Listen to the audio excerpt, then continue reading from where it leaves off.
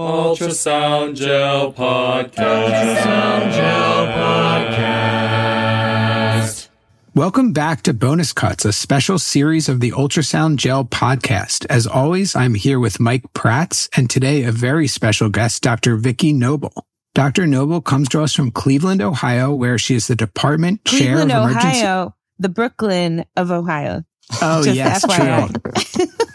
The Brooklyn of Ohio. She is the former chair of the ASAP ultrasound section, and she has served on the boards of many major ultrasound organizations, including AIUM, WinFocus, and Pure. She's also served on the writing committee for the Critical Care Echo Board exam for the National Board of Medical Examiners. I'm thrilled to have you on the podcast. Thank you. It's awesome to be here. If we went through all of Vicki's accolades, it would probably be like a 40-minute podcast. So we had to truncate it. I was going to say, you missed the fact that I have an amazing garden with tons of cucumbers and collard greens this year. So I don't know what you're... Oh, man. I did cut that out. Yeah. I had that in there. As you could already hear, this podcast is going to be a little bit different as we're not reviewing a specific post from before, but really just talking to Dr. Noble and kind of getting some insight into the field from someone who has a lot of expertise. So welcome. And I am going to do a shout out because for all of you who are just at SCUF in Madison, Wisconsin, which was amazing. And for any of you ultrasound educators who are listening, SCUF next year is going to be in Portland, Maine, and it will be beautiful because it will be in fall season. But I really, really encourage you to come because I think a lot of the mentoring and advice and wisdom of all of our community gets shared there. And so that's just a little shout out and a plug.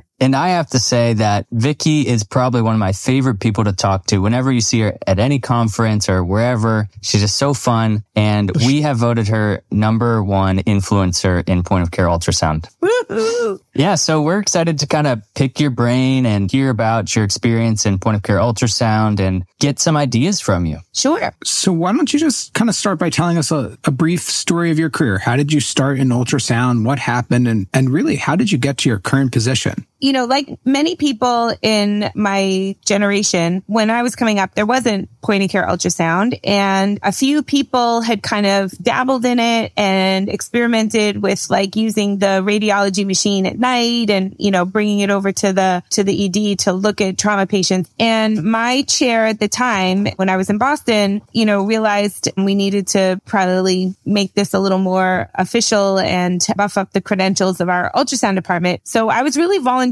I like to think that I had the foresight and the, you know, vision, and I saw the whole thing and the writing on the wall, but really it was a just say yes kind of moment. I mean, it was either just say yes or just find a new job.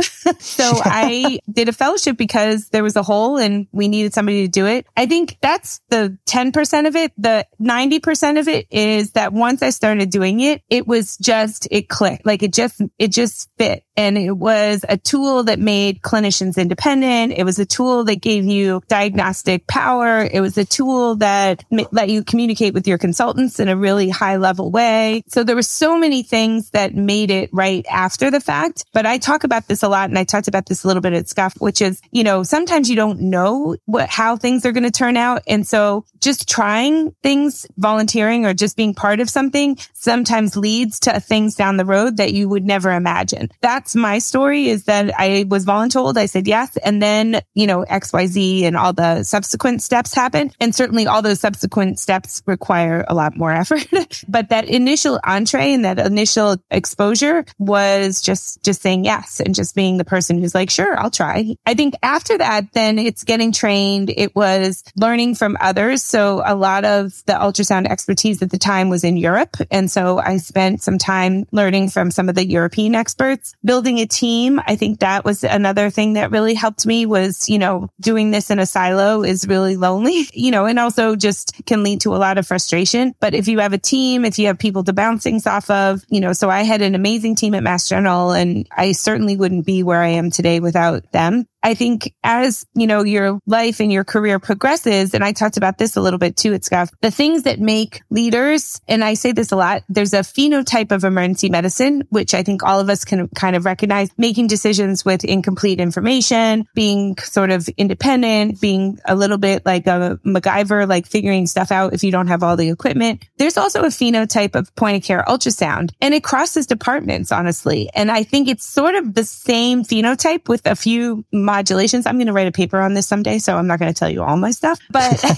but I think there's a phenotype of point of care ultrasound, and that phenotype is what I was drawn to, right? Like I met people when I went to France. I met people when I went to Italy. I met people when I went to Iowa. I met people when I went to Louisiana. And those people all had, sort of MacGyvered and figured out some stuff that I was thinking about or I was interested in. And the point of care ultrasound committee, they're insanely generous. And so people shared. And I love that. I love that people shared, that they, made their intellectual ideas and property available to their colleagues. And all of it was in the service of being a better doctor and being a better caretaker of the world and the nation's health. So all of that, I think, is what drew me to the field. And now I forget your question, actually. No, that's incredible. and let me try to summarize what I just learned from you, Vicki. Yeah. Number one, be open to opportunity, kind of pursue it, see where it leads in your career. Number two, build a team, surround yourself with good people, interact with good people, exchange of ideas. And number three, go to Europe as much as you can. Is that fair to say? That's absolutely it.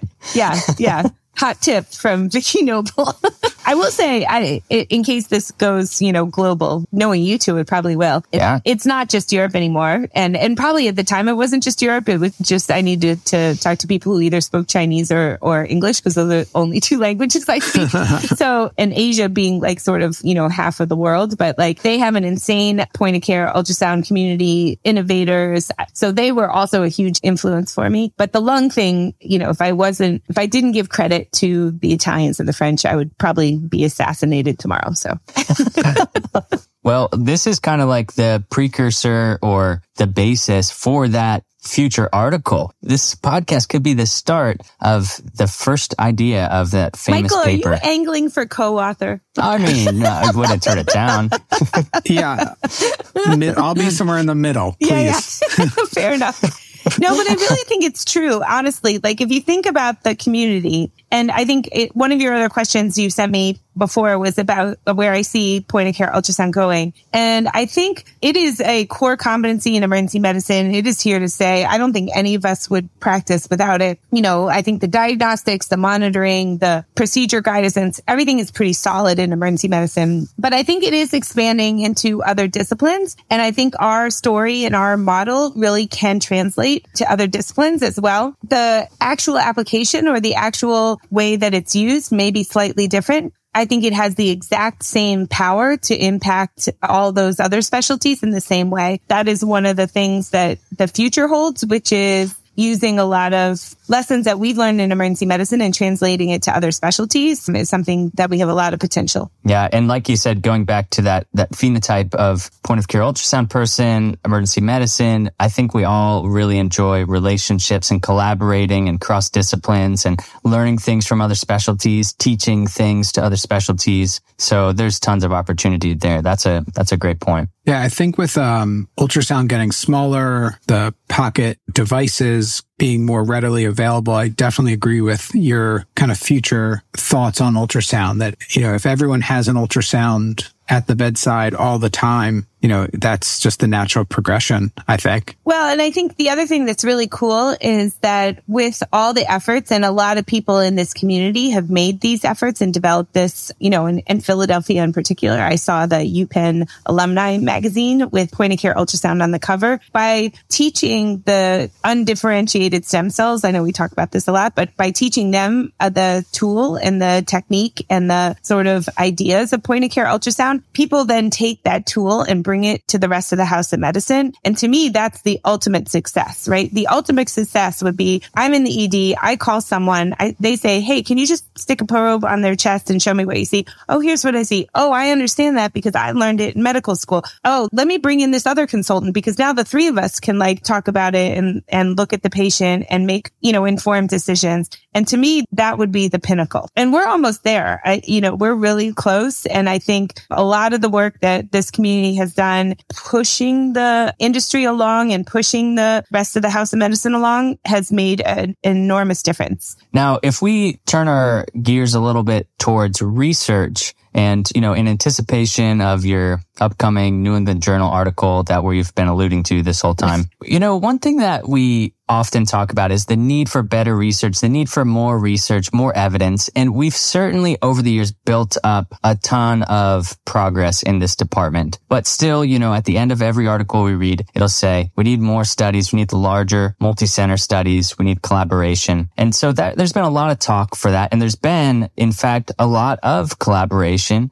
such as the Reason collaboration for a lot of studies that they've put out in cardiac arrest. I would love to hear your take, Vicki. How do we take that next step to collecting, the highest of high evidence for our field of point of care ultrasound? I've thought a lot about this, and I'm going to say something a little heretical, because I actually think we're at the point now where we do not need to do point of care ultrasound studies only. And that seems crazy, but what I'm saying is I think the pressure that we've put on point of care ultrasound to solve all of humanity's problems and to be the point of care test that then makes people live or makes people die is insane. And of course our studies don't work. And of course it's too big. What we need to do is a specialty. And I think there's some really great examples of it. The ultrasound for renal colic study in the New England Journal is a perfect example. We don't need to be the only test that divides the sick from the well. We need to be a test in concert with all the rest of the things we do and see where that test pushes people. Does it push people to a faster throughput? Does it push people to a less cost? Does it push people to less radiation? Does it push people to earlier surgical intervention? But make point of care ultrasound not a standalone thing, but something that's integrated into studies that are being done by cardiologists, by radiologists, by surgeons, by pathologists, by people who are looking at COVID, all the ID people. Like, make it part of the study arms instead of putting all the pressure on it to be a standalone yes-no test. Because I think most of us feel like the yes-no questions have been answered. We can do it. We can do it faster. We can do it accurately. But where does it stand in sort of the economics of healthcare? Because that's really where all of us who do it feel that in our hearts. But it's a much, much harder question to answer. And you can't do it in a standalone fashion. I think we've had some spectacular failures that way, where we try to have ultrasound be the diagnostic modality that then pushes people to a 0.05 p-value. I don't know that that's the right way to do this. So some examples, just to kind of give people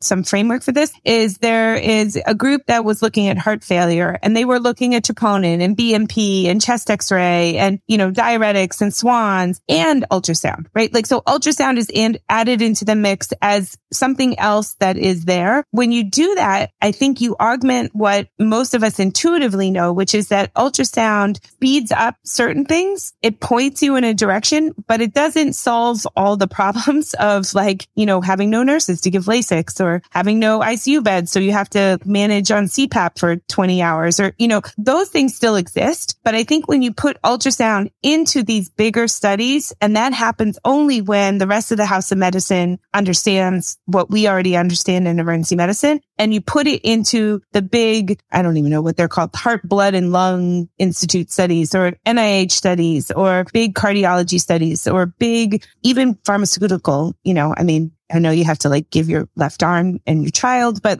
you join those studies and you show where ultrasound adds value. That's the next level, I think, is to make it the same as a D-dimer, or to make it the same as a BNP. I think we've proven everything else. And to ask ultrasound to stand alone in these 20,000 person trials, I think may be the wrong path. So that's my new thinking on this. Anyone who's listening to this podcast, I would love to hear your thoughts on that. I think we need to partner with all these big institutional studies and make ultrasound part of it, so that it's not outside looking in. It's just, we added ultrasound at this arm of the study and this is what happened, because that's where I think we'll find the stuff that we kind of intuitively know but have had a hard time proving. Well, you've heard it here first, folks. Hot take, Vicki Noble, stop doing ultrasound studies looking at ultrasound in isolation. It is a little heretical. I get it, No. But, you got to push the envelope. And I do think the problem is, I think that we've really done great work in proving the accuracy and the efficacy. We don't need to do that anymore because I think the uptake has proven our point. But I think what we need to do is figure out how to serve our patients better and how to serve them more effectively. So an idea. Rural medicine, right, is a big thing in emergency medicine. And we have a lot of underserved populations in the rural areas where they have to travel 3 or 4 hours for diagnostics. In those rural areas, partnering with family medicine, partnering with whoever works in, communities that don't have diagnostic imaging within a 100-mile radius. What happens when you teach people XYZ study? Can they wait a day later? Do they have to miss as many days of work? I think we ask the wrong questions too. Like, how many days out from work are people missing? What is the dollar value of that? How many days of daycare do people have to get so they can go get their point of care imaging? How many school days do people miss because they have to drive around? There's some cool outcomes that we don't look at that I know that we all know in our hearts. Those are just some ideas. Seriously, I love that idea. And I think it is really in line with how the normal progression and evolution of evidence, like we've done our part. We've proven that this tool works in the way that we would think it does. And now we got to start being more practical, integrated, holistic, considering it in the part of our care along with all the other factors that can affect patient-centered outcomes. The other thing I think that's really interesting is we always ask, what is the accuracy of it? And I always think that's just a dumb question, right? Like, what is the accuracy of D-dimer? Well, it depends, right? It depends where I'm doing it, who I'm doing it in, what are the risk factors, what's the pre-test probability, what's the post-test probability. I just kind of hate all the effort on accuracy because that's 1980s science. Like, we can move on and think of it in a more, like you said, a more holistic way. Well, I love that you brought up the CHF article that integrated point of care ultrasound with every other test. And because I always reference that as like the likelihood ratios are the highest with ultrasound. But there's other things. There's other parts of the picture that kind of puts it all together. That was one of the articles that kind of pushed me into my fellowship project. Yeah, really great stuff. Yeah, likelihood ratios are everything in medicine, right? I mean, we way underuse them and it's really how we think. So yeah, I think that was really smart. And I love the idea also, just to go back to the rural medicine piece, that you're just kind of asking the right questions. Having 3 boys, I can definitely relate to the days out of daycare do my kids have to be question. So, and this is what we answer as emergency physicians all the time. I had a patient 2 nights ago, she says, all right, I'll stay, but why am I staying? I have to work. I have to get up at 5 a.m. You're telling me I might die. Okay, I'll stay. But if you're telling me, I might have more pain and I'm going to have to come back tomorrow, I'll see you tomorrow, and she was kind of right. Like, I was like, good point. Come back tomorrow. Yeah. I think having those conversations with your patients are everything. Yeah. Really understanding. But maybe the outcome that we think is really bad isn't as bad as missing work or not being home for their cats or dogs or something. Right. Yeah. So anyway, I think we need to be more creative in our outcome structure. I think we need to be more collaborative and think of putting point of care ultrasound as one wing of all the study arms in with cardiology, radiology, family medicine, pediatrics, surgery, OB. We have tons of collaborators now. And honestly, they have better infrastructure for big time grants than we do in emergency medicine. So what a wealth of knowledge you are, Vicki. This is high quality information. I really appreciate it. We have just one more thing we wanted to ask. I mean, you're brimming with these incredible ideas for the future, but we'd also love to hear about another aspect that I think I've learned a lot from you in, and that is kind of career. So in a typical ultrasound person's career, people can go in different directions. You can choose, do you want to go more clinical? Do you want to climb the academic ladder? Do you want to become a chair, or do you want to do other things? Do you want to go commercial? I would love to hear kind of your thoughts on how you chose to be where you are now, and maybe some advice to others entering the field or earlier in their career. Yeah, that's a great question. And I've thought about this personally a lot recently. And I know others have asked, and we talked about this, not to plug Scuf yet again, but we talked about this a little bit at Scuf. So there's a couple things there. One, I think we are seeing the natural evolution of emergency medicine that has happened in all other specialties, which is I'm middle-aged. And so, I think we're as a specialty, we're barely 50 years old. And so there were a bunch of us that came into the specialty when it was 20 years old. We just didn't have that kind of career progression. Everybody worked shifts. They did all the stuff. They were research. They were admin. They were everything. And now I think we've matured to the part where there's a lot of us who are middle. I don't know what the right word is, but we've been doing it for a while. And so maybe this is the thing to stimulate your interest and to stimulate your brain and to keep you engaged. What are the other things you can add? That has happened. The maturation of emergency medicine has happened at the same time that medicine as a whole is imploding. If there is anybody who runs to the fire and has the skill set to deal with an implosion, it is emergency medicine. So I can tell you, and I know you know this, Michael, but in Ohio, I would say more than 70% of my CMOs are emergency medicine. More than 80% of my C-suite right now is emergency medicine. More than 30% of the people I see who are medical directors for companies are emergency medicine. All the big, corporate groups have emergency medicine people in their ranks. And I think the reason for that is because we train for this. We train for problem solving and innovative thinking. We train for disasters. And healthcare in America is a disaster.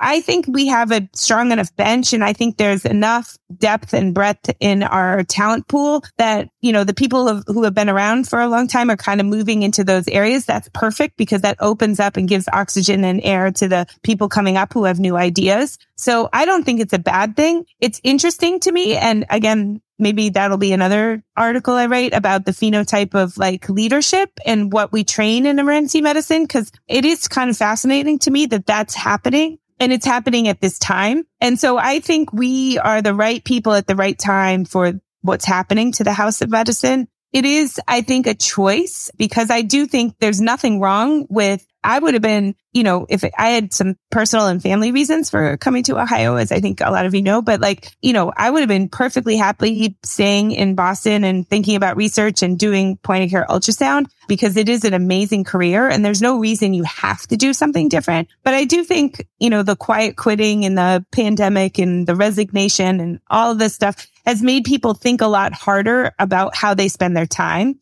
I guess what I would tell the audience is that you have skill sets and you have abilities that are applicable in many, many different realms, not beyond ultrasound. And ultrasound actually has trained you for those arguments, discussions, value-added stuff. So if you want to do that, or if you're feeling restless, or you have looking around, thinking about, your next 20 years, there's a lot that you can contribute, and using the lessons of ultrasound and emergency medicine are super applicable. I think the reason that we see a lot of it, or quote unquote, a lot of it now, is just because of the natural evolution of our specialty. And now we're 50 years old. So I don't think we should read too much into it, except that we can fix most things. Yeah, I love that. One thing that I heard you say was that there may not be one right answer. There could be a number of options that are all good options. So I think, again, it's staying open to opportunity, looking for things, trying things out.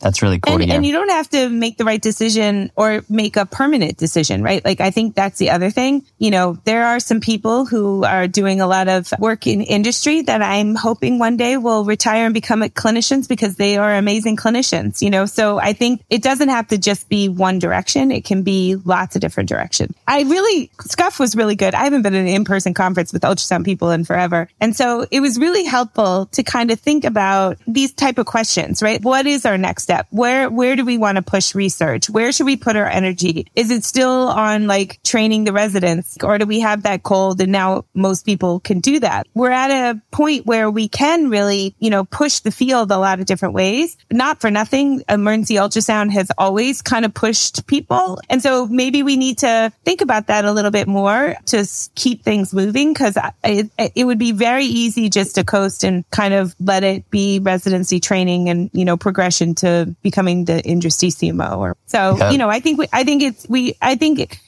a very timely discussion because I think there's a lot of people thinking about this. So I'd really like to thank you for coming on the podcast. This was amazing. So much knowledge that you just dropped on us. So thank you again. We really appreciate it. I hope everyone enjoyed the podcast. Please comment or let us know what you think. Yep. And you can do that by going to our website, ultrasoundgel.org. And yeah, let us know how you're liking these bonus cuts. Talk to you later. It was such a pleasure to be here. Thank you both. More pressure, more gel, more pressure, more gel, more Ultrasound Gel Podcast. pressure, more gel.